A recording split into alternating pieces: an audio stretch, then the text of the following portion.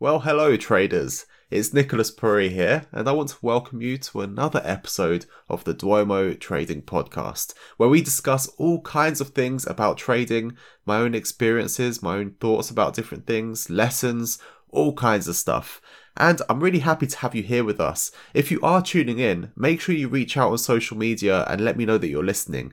I would love to hear from you. It's sometimes, it feels a little bit like a one-way street. Like I'm just talking to you, and it's nice to get a bit of engagement and feedback and to hear from you as well. So if you are listening, reach out on social media.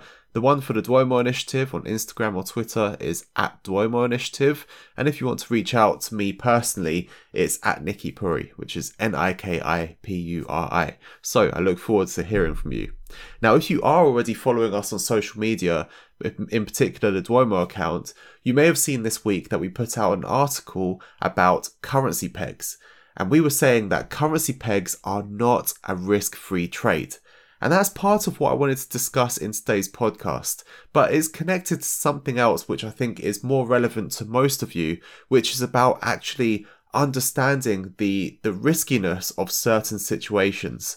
So in a video we had out earlier in the week, which was all about how 5% of traders succeed and how they do manage to succeed, someone in the comment section was talking about how they've made X% return over the last few weeks. It was like 25% return or something like that, simply by having like a stop loss at 0.2 pips and a take profit at 2 pips, and they were just opening trades.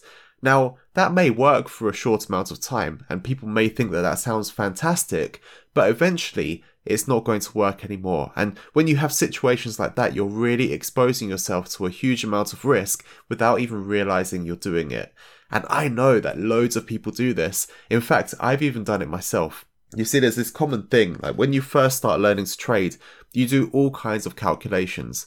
I don't know about you, but when I first started learning, then I was like married to the spreadsheet, right? Microsoft Excel was my boy. That was my homie, because when I went on to Microsoft Excel, I could do all kinds of extrapolations and look at all different variations of if I risk this much for this trade, what if I do 10% per trade? Hey, what happens if I do 1,000 trades of just banking 2 pips each time, but compounding the amount that's being used? And you get to these crazy figures and you think to yourself, you know what, if I just do this, which I managed to do today, every day for the next year, I'm going to be a multi-millionaire, starting with £1,000 or £100. And of course, on paper, it looks fantastic. But in real life, when you're actually executing that, it doesn't quite go the same way.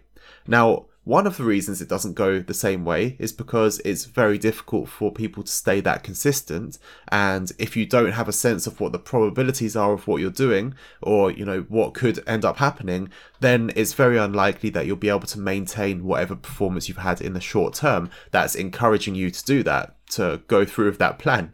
And by the way, I'm not teaching this like I'm not stupid enough to do it, because I've done it. I've told you I used to go on Microsoft Excel and extrapolate all the figures, but also I roped other people into doing it as well, because I went and spoke to my mum. Like, we're talking over a decade ago now, but I spoke to my mum and showed her the figures and I said, I'm sure I can do this. And I even took on some of her money, which I ended up having to pay back when inevitably it was lost. But I was literally in that situation as well. Like, you don't necessarily see all of the different factors at play that could go wrong for you. Now, that sort of situation, I think, is similar to the expression of picking up pennies in front of a steamroller. You see, you could be quite happily picking up those pennies for a while, taking those 2 pips take profits all the time, until eventually that steamroller comes and wipes you out.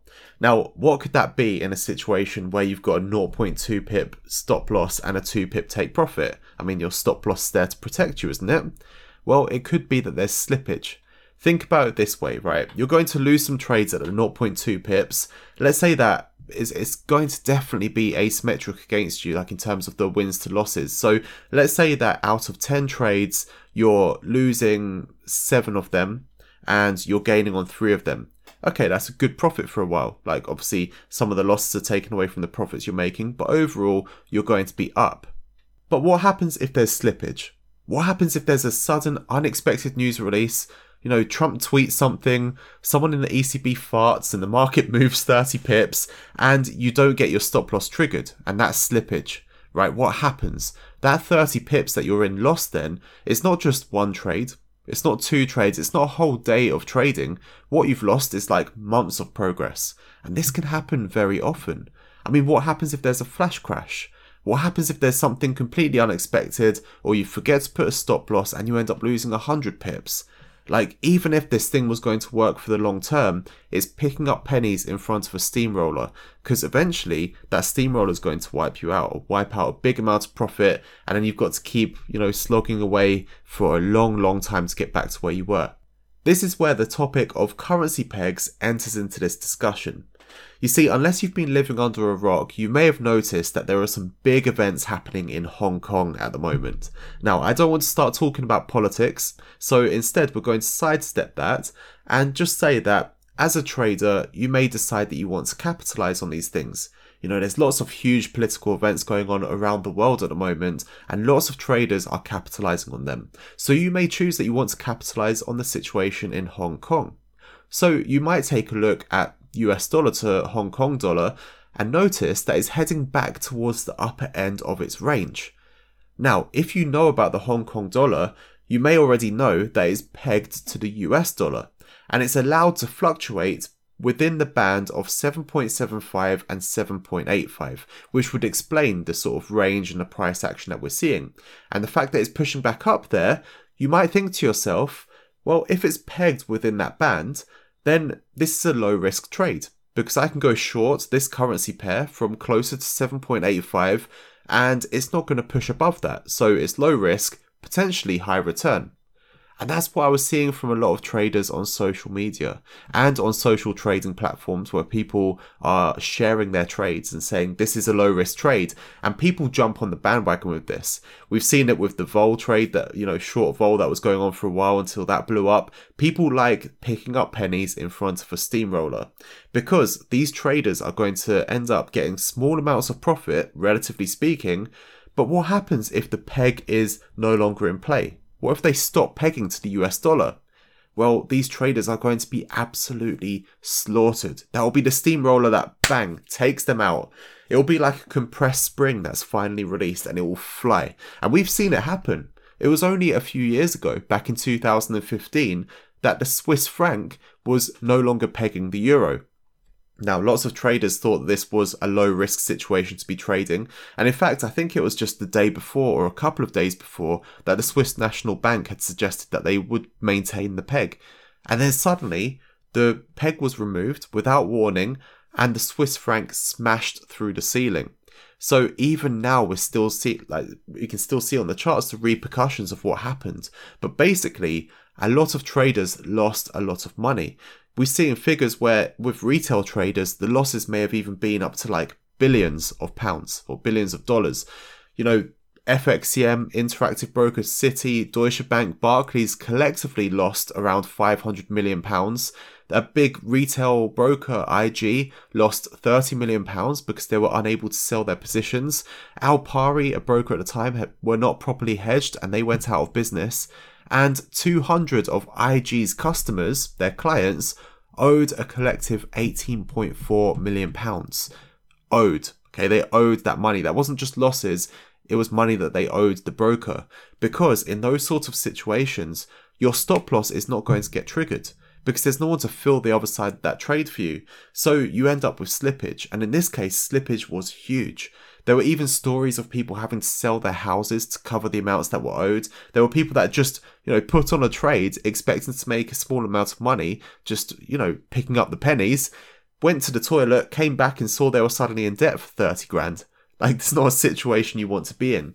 So it's this whole situation of not seeing the risks that are just lurking around the corner but aren't so obvious at that point in time. So just because you're able to consistently make a certain percentage return by only risking 0.2 to get 2 pips, well, first of all, you're paying a spread. Now, I think of a spread like being a tax on my trades. If the amount of profit you're going to take on a trade is not big enough, then the percentage that spread accounts for in terms of the overall trade is going to be much bigger. Like, imagine your spread is 1 pip and you take 1 pip profit. Okay, you need to get a pip above that spread, which means that actually the price is moved in your favor 2 pips. half of that is going to the spread, which means that you've got a 50% tax on that trade. Now, the more profit you get in terms of pips, that spread's going to account for a smaller and smaller percentage. But what sort of situation do you want to be in where your cost, your transaction costs, are such a big percentage of what you're earning? And we're not even talking about the amount you actually have to give to tax after that. That's a whole different situation. So that's one point, is that the spread's going to eat up some of that profit or the transaction costs. You need a bigger amount per trade that you're banking. Then there's the risk that you don't see but is always lurking there. There's the risk that you get smaller slippage that wipes out a lot of what you're doing. And then there's the risk of the bigger, much larger slippage that's going to completely destroy your account. This is also the danger of using leverage. I know some people like to go and find the brokers that are offering like 500 to 1 leverage or something and completely overexpose themselves on every single trade because they think to themselves, well, I'm just going to put enough into that account that is, it's okay for that trade. If I get burnt out, if that account goes and they have to close out the positions, then it's fine. But what they don't think is, what if that currency pair or whatever they're trading moves so quickly that they don't even get closed out at zero? What happens if they lose more? Of course, there's protection now on some accounts in the EU because of the ESMA changes, but what about people that are trying to avoid those so that they can still use leverage? You have to think about these bigger risks because it's all fun and games picking up those pennies until the day the steamroller comes, and then you're going to regret it. And looking at probabilities, there's always a chance that that can happen. So this is why risk management goes beyond stop losses. It goes beyond percentage at risk. It's more about looking at the overall situation. Are there bigger risks here that you're not taking into account in a proportional way? Are you just ignoring things because it makes a trade look better so that you can actually enter that trade now and feel comfortable doing so? It's an interesting one to consider. So let me know what your thoughts are. Reach out on social media. And if you're enjoying these podcasts, if you want more of them, then please do take a moment to leave a review on whatever podcasting platform you're using. And don't forget to subscribe so you don't miss them. And I will personally be reading those reviews, so I really appreciate it when they come in. I know that at the moment these podcasts are a little bit unstructured, but I'm kind of enjoying just sitting down and talking about a topic. If you would like me to go in a particular direction with this, more interviews, more structured lessons, whatever, let us know and I will cater for that as well. So guys, really appreciate you listening. If you're listening on a Friday, then make sure you have a great weekend and I'll speak to you in the next one. Take care.